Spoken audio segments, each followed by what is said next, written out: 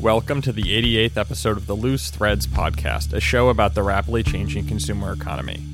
This episode is brought to you by Loose Threads membership, which gives you actionable analysis, insights, and events that drive growth, and Loose Threads Espresso for Teams, your energizing and high-pressure filter for consumer news and context. We also have a newsletter that features our latest analysis of the consumer economy. Check it all out at loosethreads.com. Joining me today is Rachel Silver, the founder of Love Stories TV, a platform that showcases wedding videos and the filmmakers, venues, and vendors that make them possible. Rachel started the company after realizing the mistake she made foregoing a video for her own wedding, learning that videos can convey information and meaning that photos can't. What we were trying to do is bring together the visual inspiration of Pinterest, the power of video that existed on Vimeo with an organizational structure. Since then, Love Stories TV has blossomed into a platform with thousands of videos and vendors who are defining how weddings are filmed and planned. Here's my talk with Rachel Silver. So why don't we start, just talk a bit about your background, then we can work our way up to this company existing. I actually studied in undergrad international affairs, conflict resolution, and civil society development at Michigan State University. And then I got my master's at the American University of Paris, also studying international affairs. And that is really interesting to study in school, but if you don't want to work at a nonprofit, difficult to parlay into a career, actually, which is another plug. I always tell people, don't go to grad school right after undergrad. Wait, whatever. Turned out fine. So I did not want to work at a nonprofit or at the UN or whatever, so I moved to New York and just started looking for jobs, and I applied on Media Bistro and ended up at Howcast Media. And so Howcast Media was a startup founded by several early Googlers who had worked on the YouTube acquisition and had realized that how-to videos were going to be the thing. And they started a media company for how-to videos, and Howcast now has the biggest how-to channel on YouTube. Still, their content's still wildly popular. The company has since sort of folded. Several of their competitors were acquired, not them, but they were totally right on the idea, and they still generate, I think, a lot of revenue from YouTube ads because their content is evergreen and whatever. So that's how I sort of got into media. And then from Howcast went to Birchbox. And I joined Birchbox super early. I think I was maybe the 30th employee or something, and they had just had their 1-year anniversary, and I was the first person hired to do social at Birchbox. And then my experience at Birchbox sort of led me to my sort of aha moment about starting Love Stories TV, which is the startup I founded 2 years ago, and we are a platform and community that connects brides and grooms to be with the products, services, ideas, and inspiration they need for their wedding. So I guess what was the original inkling of the idea, the first time you remember thinking about this and its rawest kind of incarnation? Yeah, well, it really came from Birchbox. So, there were two things that really kept me up at night, which sounds cliche, but it's true. When you're at a small rocket ship startup, it's that's what you're thinking about all the time. And it's fun, all my best friends work there and they're still my best friends. One is that there's so much repetition in content. So you think about, we were in the beauty space, we wanted to sell an eyeliner. So we wanted to do a smoky eye tutorial. There are 2,000 smoky eye tutorials on YouTube. And it's I don't want to make another one. There are a bunch of really good ones out there, and it's what makes one really good? I'm using air quotes that you can't see because you're listening. It's either you just like the personality of the person. Rihanna just did a makeup tutorial for Vogue. It's the best thing I've ever seen because Rihanna's personality is amazing and her makeup skills are fine, or because some crazy amazing makeup artist shows you a trick that you really get. But even still, there's 2,000. I mean, that's wild. So repetition of content was something that really bummed me out. And then there's this other thing where it's what consumers want to consume and watch and what gets them to shop and what brands want are sometimes really far apart. And I think in 2018, they're closer together than they were in 2012 and 2014. But it's brands, particularly at that time, wanted people to hit the talking points and for things to be really glossy and really polished. And they usually wanted, in the case of beauty, a makeup artist who, again, that doesn't mean you're good on camera, and consumers want someone in their bedroom who's funny and fun, or Rihanna. So we were always thinking about that. How do we deal with the duplicativeness of all of this content? Are there ways to aggregate and curate? And how do we make brands happy and our users happy? And I think that's where Birchbox really did a great job, is we sort of made our staff talent. So I was thinking about those two things all the time. And then I got married in 2013 and I had nothing to do with my own wedding. I didn't go to my wedding venue to the day I got married. I didn't hire any of my vendors. My mother did the whole thing. And we had a big fancy wedding, but my mom and my grandma are great at that, and I was busy in New York and whatever. I didn't have a wedding video. I didn't hire a videographer because when my mother asked me about it, I was sort of picturing like wedding videographers like 10 or 15 years ago. It's usually like a man, and they used to have like a giant camera on their shoulder, and they'd shine a bright light in your face, like on the dance floor. With like a shoulder rig. Exactly. Yeah. And they'd be like, Richie, like tell the beautiful couple something, and you're drunk and you're like, I love you so much. And like, you know, so I was like, no, we don't need it. And then the day after my wedding, you know, my family did this like wild flash mob, which was like amazing. And I was like, I can't believe we didn't have someone capture this. Like, what was I thinking? Like, even if it was cheesy, like, what's wrong with me? I really regretted it. So then I just started paying closer attention to wedding videos when I would see them, like, on Facebook of my friends or people in my sorority. And as I started watching them, I was like, this is the best content I've ever seen. Like, this is not what I remembered. Like, these look like feature film trailers. You know, it's like real people, real stories, professional production. These are just fun to watch. This feels like reality TV. And, like, these look like commercials for the products and services. So if you are the venue or the florist or the dress designer or the suit retailer or the makeup artist, like there's no better way to show off your products and services than these videos. And that really clicked for me, you know, and it sort of solved those two problems that I was telling you about before, which is like every wedding video is different. It's a different wedding. It's a different couple. And it's real people, real stories, but professional production, which really only exists in this category of content. And so my husband and I built a super simple WordPress site with a Google form where people would like tell us the details of their wedding and just put in like the Vimeo URL, and we'd publish them on our site, and it just started taking off. And that's how it got started. You didn't think you should do the wedding over again? Film it? Now, like, I'm like part of this amazing community, and I've gotten to know all these people, and they're always like, do you want to renew your vows? And the thing is, we like weirdly don't, because we like don't want to put that on video, but everything else. Yeah, like the rest, I want to see everyone else. I want to hear my dad's speech back to us and like the toasts and like see the flash mob. Like, yeah. So I really regret it. It was a big mistake. But it fueled this. Yeah, exactly. Right. I mean, a mistake that led to something great. I'm trying to prevent, if nothing else comes of this, I hope other people hire a wedding videographer. Awesome. So it starts as a Google form. Yeah. People start submitting. Yeah. Is it friends and family submitting, or like how? When is this too? So this was October 2016. So I emailed everyone we knew, but then they would email everyone they know. I mean, so a couple things clicked for me. One, sort of the story I told you before, and two, I was like, it's crazy that these filmmakers are out there producing this like amazing work. And when I started researching it, so wedding filmmakers get paid about 2/3 of what photographers get paid, which is crazy because they're shooting for at least the same amount of time, if not more. They have more equipment, and they're editing for way longer. They should be getting paid more, not 2/3 of. So that, like, I was like, bring justice to the wedding videographers. Like, what are like actual numbers of generally for a wedding photographer? So Wedding Wire and The Knot and Brides publish these like average wedding costs, which I have a huge problem with actually, because to average across a state is really crazy, because buckets are actually a better way to think about it, because there are some people that charge $1,500. They shouldn't, but they do. And there's people who charge $15,000. So if you average those, you end up with something that like is not necessarily the number people are paying, which is why I think averages is like a bad idea in this business. But the way we like do it on the site is we sort of are like, if you're just getting started, people are charging $2,500 or less, which they shouldn't be. But when you get started, like you're getting started, and then there's a lot of people in like the 5, 6, 7 package, and then there's, you know, sort of like the VIPs of the industry who are like won't do a wedding for less than $10,000 or $15,000, and it obviously varies by state. And also now the packages are becoming more diverse. So now people are having wedding engagement videos just like they have engagement photos, which is a really interesting trend. Are they shot landscape or portrait? They're still shot landscape wide, because that's like what people expect. Even us, we use JW Player on our site, like that's the shape of the player. But the day that IGTV launched, and we emailed all our filmmakers and we were like, we will for the next several days publish every vertical video you send us. It was like one of our best video acquisition days ever, because they're digital storytellers and they really get it, and they really understand how much better a vertical video looks on your phone. And for us, like 90% of our traffic comes from mobile.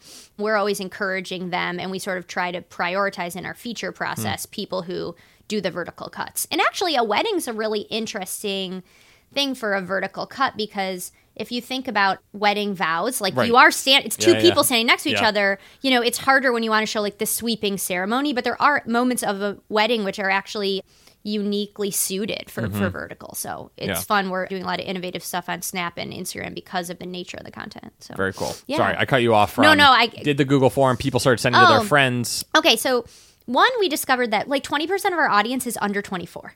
Okay. And even in the state with the youngest bride, which is Alabama, and she's 26, the youngest average bride in Alabama. And across the United States, she's 29. So if you are under 24, there's a high likelihood you are not engaged to be married. You don't have an engagement ring on. And women just watch these videos for fun.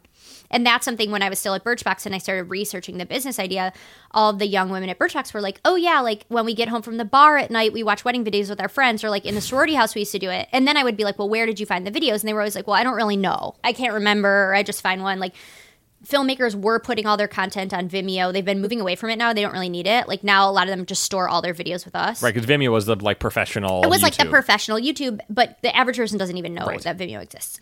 So that was really interesting. So the way it started taking off is like there's a flywheel effect of this business, which I guess lots of people say, but it's true for us. So two groups of people can submit a video on Love Stories TV, either the newlywed couple or the videographer. And when they submit the video, they tell us all the vendors who worked on the wedding. And if they're the newlyweds, they give us the videographer's information and vice versa. So then we can email all those people and say, hey, a wedding that features your work, or a wedding that you shot, or your wedding has been featured on Love Stories TV. And then they learn about us, and then they tell people. And if they're a vendor, they go tell the videographers they work with, hey, y'all should put your work on here because it helps us all grow. And the brides just get excited and tell their friends. So like we really quickly branched out to groups of people we didn't know. Although I will say Michigan is one of our biggest represented states in terms of video library. And I think that's because we're like from there. Yeah. Otherwise, it's like what you would expect, New York, California, Texas. Right. And so was the idea when you had the Google form to literally tag all the vendors and so forth? Or yeah, that's how it works. And so it's so nice is we don't produce any content, really. We're starting to do a little bit of original, but mostly we don't produce content, and we don't tag the content. The contributor does. And so then it just auto tags. From when it was just a Google form, that was still the idea. Exactly. That was the idea right from the start, is that people would want to watch these videos just for fun, and we do want to just bring some attention to this wedding filmmaking industry because we think it's like underrepresented. And, it's really been underserved. And that's something I think when you start a business, when you really get like lightning in a bottle, is when you find a small community of people for whom what you're doing really resonates. And that's like what you need to get started. Birchbox is another great example of this. Like Birchbox became successful originally because of YouTube, because beauty YouTubers needed to create content every day. And a great way to have a guaranteed awesome video every month is to unbox a Birchbox. And so we were serving this small community, and they helped us grow. And that same thing with wedding filmmakers. When we started this business, we started hearing from them. They're like, we've been dying for someone to do this. Like, we're so underrespected. Like, we're underpaid in our industry. We're like the last people to get hired. We're always like the first people to get cut from a budget. The other big players in this space, like Style Me Pretty, will feature a wedding and list that there was a videographer and not highlight the video, And so they were so excited. So they helped us grow. And I think if you can find that, we didn't even really know that when we started, how underserved they were and how left out of the ecosystem they were. Were you still at Birchbox when you started it? Or was it you were going to go do this full time? No, I started on the side. Like, I didn't really know what it would be. And I just sort of started on the side, and I told the Birchbox founders, both of whom are now investors in Love Stories TV, I was like, I'm just like going to try this thing. And I remember Katya was like, is there some way this could be part of Birchbox? Like, does this mean you're going to like leave one day? I'm like, I don't know. Like, I guess that would be a great problem to have if I had to leave a place I loved because this little idea I had like turned into something. So the inkling was in October 2016 that you started the forum. October 2015. Oh, 15. I think okay. we really started maybe working on it. I think it was like the winter of 2015, early 2016 that we sort of just put it out there to see what was what. And then October 2016, I was no longer at Birchbox and hired someone. Gotcha. Yeah. How long did it take you to know that it was going to actually work? I guess I think the first submission we got was like in October 2015. And I think I told Katya I was going to go do this like in maybe like January or February. So I guess what's that, like 6 months or something? Yeah. My husband is a data scientist. And so really early on, I mean, he has a full-time job, but we don't have any kids. We don't have any pets. Like, this is his, like, free time is spent helping me. His eyeballs kind of lit up when he started thinking about it. Like, the data is really, really powerful thing because that's what's broken. Pinterest is somewhere people go to plan a wedding or other life events, by the way. And you might see, like, something really beautiful, but it's a mess. It's not organized. You know what I mean? So what we were trying to do is bring together, like, the visual inspiration of Pinterest, the power of video that existed on Vimeo with like an organizational structure. And a lot of times I tell people we're starting Hows for weddings. Houzz is, I think, like the best example of a platform plus community plus visual content that really like works. There's like just enough curation. There's like just enough rules. It's just like niche enough. So you can find what you're looking for, whether it's a product or a service. And that's really what we're also, doing. Yep. So. All right. So you're now working full time in kind of early 2016. Yeah. What's like the list of priorities of where you start to spend your time? We did a fundraise, which is like ends up being a full-time job. We hired someone who was a previous colleague of mine at Birchbox. She had since left. Didn't steal anyone. This is like a good lesson, I think, in starting a business. I was like saying to my husband, I was like, who am I going to hire? Like all the good people I've ever worked with work at Birchbox, and I'm like not going to steal anyone. Like I'm not going to do that. I mean, it's presumptuous for me to think they would even come, but like I wasn't going to try. And he was like, well, what about Vanessa? Because she had worked with us at Birchbox and left to move back to Chicago. And I was like, well, she lives in Chicago. And he was like, if she's the best, she's the best. Like, who cares? That was like the best decision I could have made. Like, the best people are the best people, no matter where they are, I think. So we hired Vanessa. And then the priority was just to really get in with the wedding filmmaker community. It was really clear to us from the very beginning, it's like they own the content. It's theirs. This whole thing only works if we're helping them book more weddings. And that's really the foundation of the business. And they don't pay us. Other people pay us. Other wedding vendors and wedding brands pay us to have the content that features them promote their products and services. But the whole bottom would fall out if filmmakers didn't love what we were doing and didn't feel that we were booking them more business. So that's always like our North Star. Like we've hosted 2 annual wedding film awards, which are like the Oscars of wedding videos. And this most recent year we teamed up with B&H Photo and did this like whole big event. And filmmakers, it's like Disneyland. And that's like our North Star. And it always sort of has been, yeah. Why not wedding photos? Because other people are doing it, 1. And 2, like photos don't show what I think are the best part of the weddings. Like the speeches and the vows and like the dancing and like the emotions. Like that's the most important part of a wedding. A wedding just happens to be a wedding. It's really just like a moment in time where all the people you love the most are together having fun. Any way you can capture that, I think is really important. And I think that what videos do is they do show you the dress and they show you the tablescapes, but like they also bring in the speeches and the vows and like sort of the important part of a wedding. And photos like only sort of show you that surface part. It's like a photo of a bouquet is really just a photo of a bouquet. But like a scene of the bouquet being held, while your dad sees you for the first time in your wedding dress and like what he says is like powerful. And I feel like we're promoting like the commercial, but also like the real important part of weddings. And I think photos can quickly devolve into just like photos on Pinterest and you don't know who the person was or where it took place or how did they meet. Like when people submit their wedding video, they tell us like how they met and how they fell in love. And like they tell us that in the copy, but it also is in the video. Like these videographers, these filmmakers tell stories. Like I just sent out a newsletter last night to our wedding filmmaking community, and I always like pick one wedding filmmaker to highlight. And the one I was last night is this filmmaker from Chicago called Leap Weddings. And the recent video of his that caught my attention is the video. It's like a cold open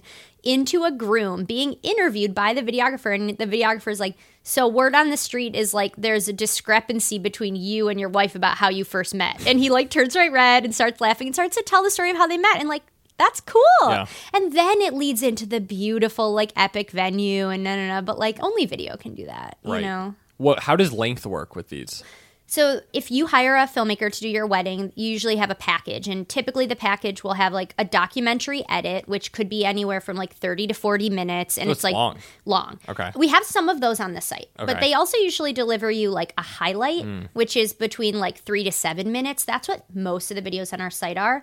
And then because these filmmakers are smart, they'll usually deliver even before that, like a 1-minute trailer just to like get you excited. And then you share it with all your family and friends on Facebook and now on Love Stories TV and whatever. And sometimes that 1-minute highlight now will be like vertical for Instagram. So they're usually delivering you like 3 things at the end of the day. And now some people are doing engagement videos, which is really just like engagement photos. And sometimes they're used as like a save the date. And more people are hiring professionals for their proposals too. Interesting. So, yeah. Were there any concerns about privacy? So we have a pretty strict policy. So first of all, the only people who can submit the videos are the videographer or the couple. So if you're a venue and you like know that there's videos that took place at your venue, like you can't submit them because every contract's different and it's on you to like when you sign our terms of use, like you're telling us that you have the right to sit this video. But most contracts say the photographer or the videographer owns the work, which people don't always realize. Like, you don't own your wedding video or photos unless you negotiate that up front. And usually people for whom it's important do negotiate it up front. And sometimes they have to like pay more for that because the filmmaker might be like, I need your video to like book more work. So 70% of our films come in from filmmakers and about 30% come in from brides and grooms. And maybe one day that will sort of switch. But filmmakers don't submit videos if they know the couple wouldn't like it. And they know the couples of theirs that wouldn't like it because the couples already made that clear to them, like in the beginning of the process. So there's really only been like 1 or 2 times ever I can think of where we've heard someone and they're like, can you please take the video down? And we just take it down. And we don't ask any other questions. And we just really try to be so respectful. And I've always been really surprised, like, there's this wedding video I can think of that won in our awards this year, and the groom has since passed away. They wanted us to feature it more afterward. It's just such like a beautiful celebration of life, a wedding video. And so they actually were like happy to have the story continue to be told, which I thought was really interesting. So there is one really funny thing that like I like to tell this story because I actually think it shows off our business, which is like this groom emailed me and he was like, our wedding video is on your site, and it took place at like my parents-in-law's farm, and someone like showed up at the farm the other day to research it for their own wedding because they saw it on your site, which like congrats to you that your website's working, but like my parents-in-law were freaked out like, this is not a venue. So we did, but I was like, okay, well at least it's working. That's really interesting. So explain a bit just how the business works. How the business works, and sure. It sounds like it was pretty solidified from the beginning, or has it evolved since? Yeah, I think we always wondered how much revenue would come from national versus local. So we make money in 4 ways: local advertising, national advertising, distribution, and shopping. So we have worked with national advertisers like Bonobos or the Jamaica Tourist Board, and we work with them to create these custom campaigns based around the fact that we know all the videos where the groom wore bonobos, or we know all the videos that took place in Jamaica. And these campaigns include one of our editors going to a resort in Jamaica and doing an Instagram takeover and turning that into a blog post, which we then promote. We promote all the Jamaica videos on Facebook and Instagram using, sort of the language and story that they want told. We do a big sweepstakes for them to collect emails. Like, lots of things that are super innovative and some things that sound sort of run-of-the-mill, except for the fact that you have to remember that we don't have to produce any original content because we already have it. And the filmmakers love it because if they shot a video in Jamaica, they want the video they shot in Jamaica getting to more people who want to get married in Jamaica. So it's like a win-win-win, which I think is super unique. And we're very strict and feel very strongly that, the filmmaker, not just that they're always credited, but they're always tagged. And we always link back to a place where you could hire that videographer. I mean, that's like really key. And that's good for the videographer and for Jamaica and for Bonobos. So that's an example of national advertising. And we can do pre-roll and we can do display and we can use the real videos that feature you to get in front of more people on social, on our site. And then we do local advertising, which is a partner program we call the Love Club. And that's where the vendors who are tagged in the videos, and actually more and more recently, vendors who actually aren't tagged in any videos yet, they just love our offering, pay us a monthly subscription to have the videos that feature them reach more people on our site through being at the top of search or getting featured on the homepage, and reach more people on social media because we do dedicated posts about those weddings that feature them. And then their channel pages on our site have enhanced functionality, links back to their own website and their social and a bigger description and da-da-da. And we just give them like lots of great marketing, and we leverage paid social, which I think in a pretty savvy way. And so that's, what we call local advertising. And then distribution. So we have distribution partnerships, most notably with Amazon Prime. So we stitch wedding videos together thematically, and you can watch them like reality TV on Amazon Prime. And we get paid for that. And the filmmakers love it because it's like an insane amount of visibility for them. And like I say, we are just really clear. Like after every wedding video, it's like, this wedding video is by Anchor Films. And you could Google Anchor Films and find them pretty immediately, and all the other vendors. And then shopping. So we have little like shopping windows, sort of like how House you can like tap a photo. So under the videos, if it's like a Pronovius dress or Allure Bridals and Beholden, like actual product images of those dresses, and you tap them and you click through, and we have affiliate relationships. And so really the mission is to help the user find the products and services that they need, and to help the filmmakers and the other vendors tagged book more business. So I guess at the end of 2016, kind of where is the business? National advertising was always the thing. We were like, we know that local vendors and filmmakers are going to be into this. And there's a lot of templates for it. I mean, we do it really, really differently than the Knot and Wedding Wire, but like whatever, they're doing it. We know people want to pay for that. And we knew affiliate, would work. And distribution and national advertising were the 2 things we really wanted to test out before we went to like a bigger fundraise.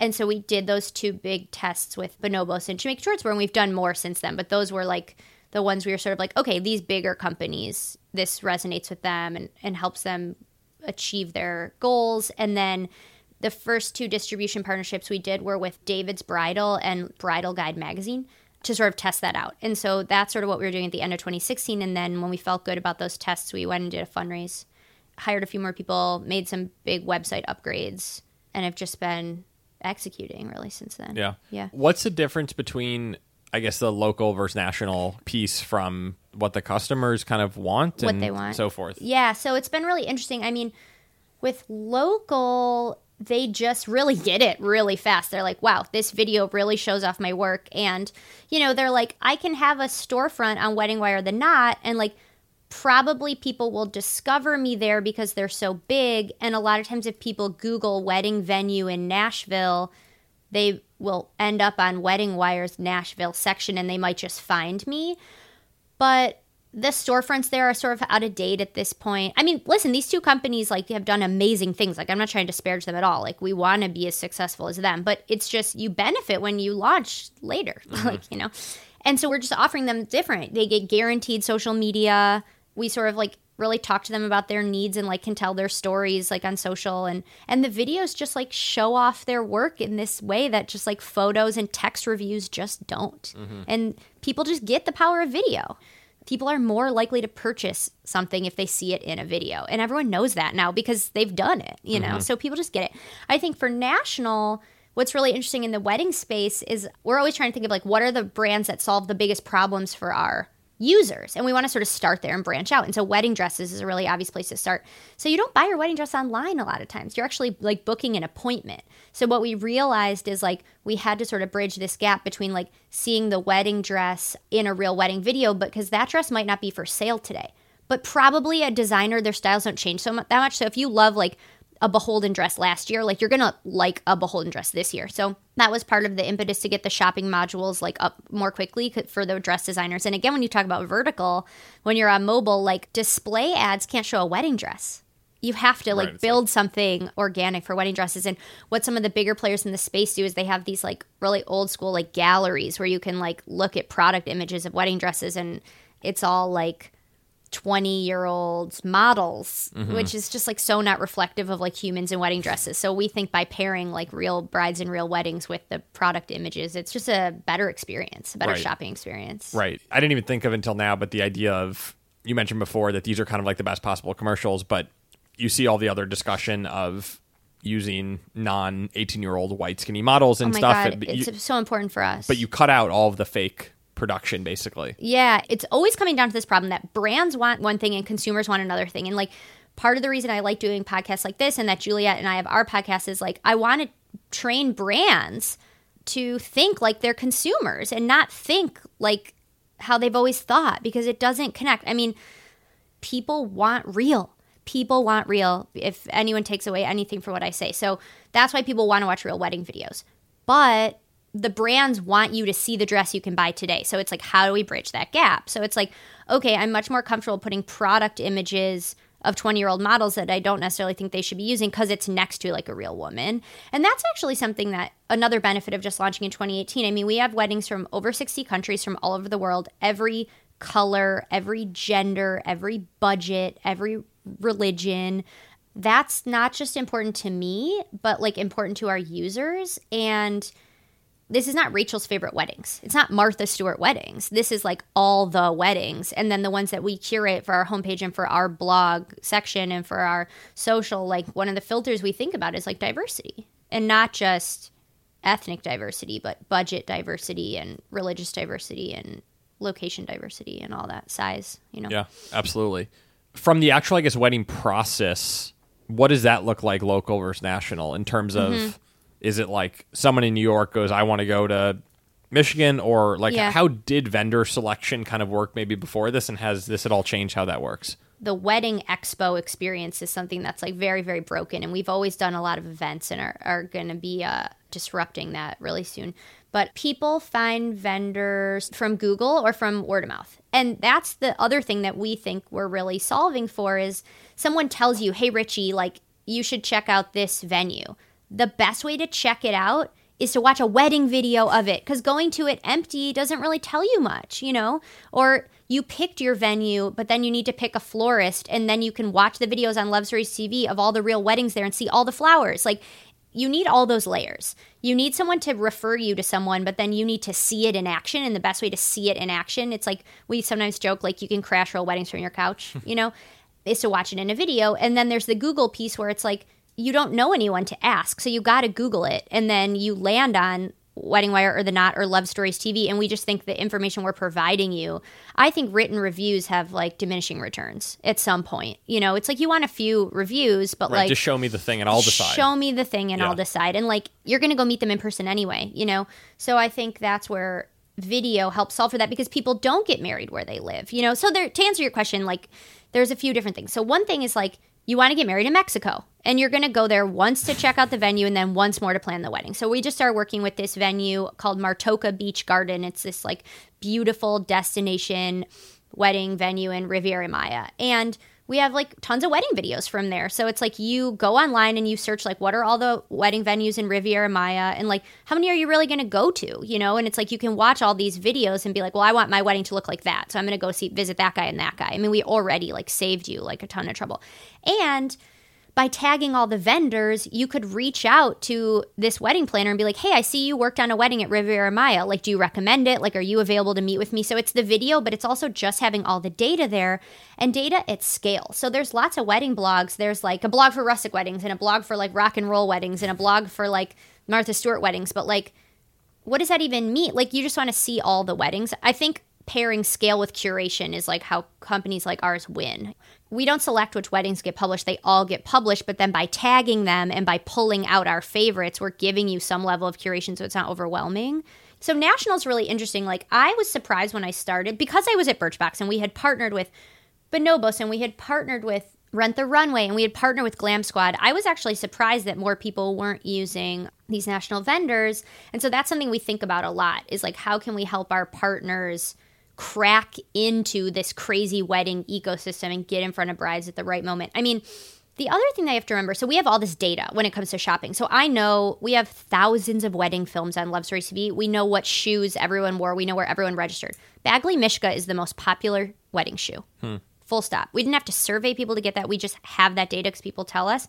Those shoes are sold on Amazon and at Macy's. And they're the most popular wedding shoe because they have a price point for like most people, and they come in like all different colors and all different styles. And like Bagley Mishka is like a pretty old school like brand, but it's like they're selling at Amazon. That's why they're one of the most popular shoes, you know? And then you go down the list, it's all things that are sold on Amazon.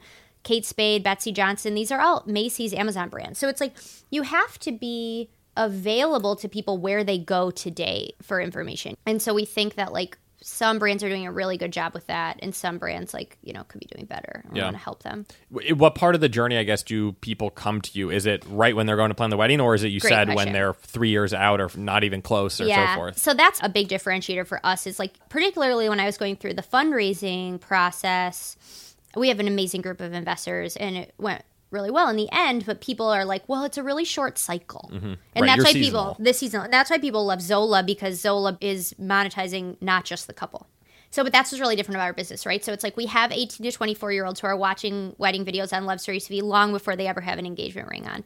And then we do capture people like all through the funnel. So you just got engaged and you just like are sort of thinking like what you might want to do for your wedding. You just like watch videos on Love Stories TV and you're like, okay, I just watched like 20 videos and like it actually feels like a ballroom isn't really for me, you know? Okay, so that's one thing. Or the second thing is like, okay, I just got engaged and I know I want to get married in Charlevoix, Michigan, and I want to research all the wedding venues in Charlevoix, Michigan, so I come to Love Stories TV and I can watch videos of all those venues and decide which ones I even want to visit. Okay.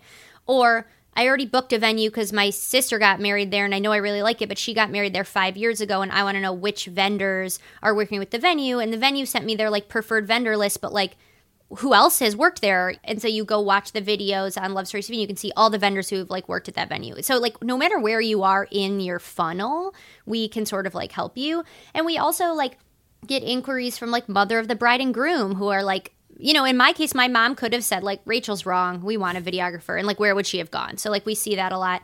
Also, people use our site to get ideas for speeches and vows. So one of our most recent customers in the Love Club is the Speech Tank, and they help people write speeches for their wedding. And so my brother is 31, and he's single, and his friends consistently all tell me that they use the website to get ideas for speeches for each other's weddings, you know? So it's sort of like it's not just for the bride and groom, and wedding filmmakers use our site to watch other people's videos and get ideas, and vendors like come to like research other vendors they might work with. So it's like the bride and the groom and their family and their friends, you know, long before the wedding and long after. So I'm 34, and like my friends always tell me they watch Love Stories TV in the middle of the night when they're breastfeeding, because you can watch it without the sound on, and it's like relaxing like content. So like we have a chunk of our audience that have been married for many years, and it's just great content. What's, I guess, like the most interesting or surprising vendor that has like seen success in terms of like you never thought they would make sense for it? Well, I wouldn't say I never thought they would make sense, but one of my favorite things to do is read through all the inquiries, because it's like that's like the liquidity of the business, right? Like that's like the health is like how many vendors and filmmakers are getting business inquiries. And they get them through you. So if you are a wedding filmmaker on our site, your channel has a email contact button. You can also have a link directly to your website and to your social. Like, and vendors only get that stuff if they pay. So you're listed, you're credited. Someone could go Google you. Like, we're not trying to like disadvantage you, but like we have to make money somehow, you know? Yep. So we just started working with this Love Club member, this customer called Happily Hashtagged. And when she came to us, we didn't have any videos that featured her work. And she was like, well, I know this one bride has a video. I'm going to ask her to submit it. But I want to work with you guys because I just like your marketing approach. And I think you're going to create good content on my behalf. And like, I can afford this and I want to get my business off the ground. Just this morning, I saw that like she got an inquiry. And so that's pretty cool. Like the hashtag's not in the video anywhere. But what happens is... Wait, what's her business? She writes custom hashtags for weddings. And so she was like, I think you guys will do a really good job marketing my business. So we had one video on our site of the couple that used her. The hashtag's not in the video anywhere, but we put that video on Instagram. We put that video on Facebook. In the caption, we tell the story. Like, look at this couple. Look how sweet they are. Look how beautiful their wedding is. They hired Happily Ever hashtag. We posted it, and we're promoting that. And so she's getting traffic back to her channel on our site that has all the information about her. And this morning, I just saw that she got an inquiry. Someone wants to hire her for their wedding. And so that's what I think is really interesting. And registries is really like this too. If I'm watching a wedding video and I think that this couple has great taste and they're amazing, I want to know, where did they go on their honeymoon? Where did they register? Where did they have their rehearsal dinner? What did she wear to her rehearsal dinner? Because I think her taste is great. Who wrote her hashtag for her, even though I can't see it in the video? And that's something I think that the really savvy marketers really understand. I have a wedding planning friend who told me really early on in my journey that after she plans people's weddings, they often hire her to decorate their apartment, because they trust her and they know she knows their taste. And so taste is like transferable, which is, I think, this thing that people who get it really get. So it's like, I love everything about your wedding. I also want to know, like, where did you get your couch? Because I bet you I'm going to like your couch. And that's real, you know? Yeah. And that's why people love social media influencers. That's why you start following a social media influencer when she's 25 and she has great fashion, and you keep following her all along the way when she starts having kids and buying stuff for her kids, because you like her taste and her like worldview. Otherwise, you wouldn't be following her and taking her shopping recommendations. You know? I'm curious to talk a bit about the interplay between the platform itself and then existing on social. Yeah, it's a little interesting because it seems almost like Facebook doesn't advertise on Twitter. It's just like Facebook. Yeah, right? You go there. Yeah. But it sounds like you have presence on both that actually works. We do, yeah. Was that counterintuitive to begin with, or how did that come about and how does it work? No. So one thing that I feel really strongly about, not to like give away all my secrets, but I think that people still in 2018 have this weird thing about paid social and that it's like bad, which is so backwards. If you think about the salary you would pay like a junior social media person to just create more and more content, and you think about how you could use that money in a really smart way to get the great content you're creating in front of more of the right audience on the social platforms, like that's a better way to spend your money. That's an arbitrage rate that can like work for businesses. So we create a lot of content. We put a little bit of paid behind all that content. We see what's performing, and like, you know, that's sort of how we think about it. But so no, because we can target in a really different way on those channels. So it's like, if you're Happily Ever hashtagged, you can work for people all over the country. But like Stacey Ford, who's a makeup artist, she'll work anywhere, but she primarily works in New York and LA. So we put content about her on social, and then we want people in New York and LA to really see it. And so we can target people in New York and LA who have already come to Love Stories TV, or whose, email we already have, or who follow our competitors, and then they have to come back to our channel to learn more, So it's like, if you think about the wedding videos, we'll put a clip on Facebook and then we'll say come back to Love Stories TV to learn more about this filmmaker, or see all the vendors who worked on this wedding, or to watch the full version. Yeah, so you're teasing basically. Yeah, but sometimes we'll put the whole wedding video up there. Sometimes we'll do a link. It's really a combination. And it's because we think that if you liked watching that wedding video on Facebook, you will like our site and you will like the value we provide. So we're not trying to trick you to get you back there. We just think you're going to like it. Yep. And it's reflected in our cost per click. Obviously people do, All right, so I guess if we bring the business up to 2018, throughout kind of 2017 and the last half year, priorities, it's not kind of post-second fundraise. So now, our priorities are really launching and scaling the Love Club, which is our local business, because one, that's how we make money, but also the more local vendors that are involved in what we're doing, the more videos we get, the better our community is, and community is so key. So it's I think I actually mentioned them, Martoka Beach Garden joined recently. So we do a little bit of original content. We have 2 podcasts that we do. We do a series called Love Stories TV and Chill, where we watch wedding videos and give live commentary. Sometimes myself and my colleagues, and sometimes someone who worked on that wedding.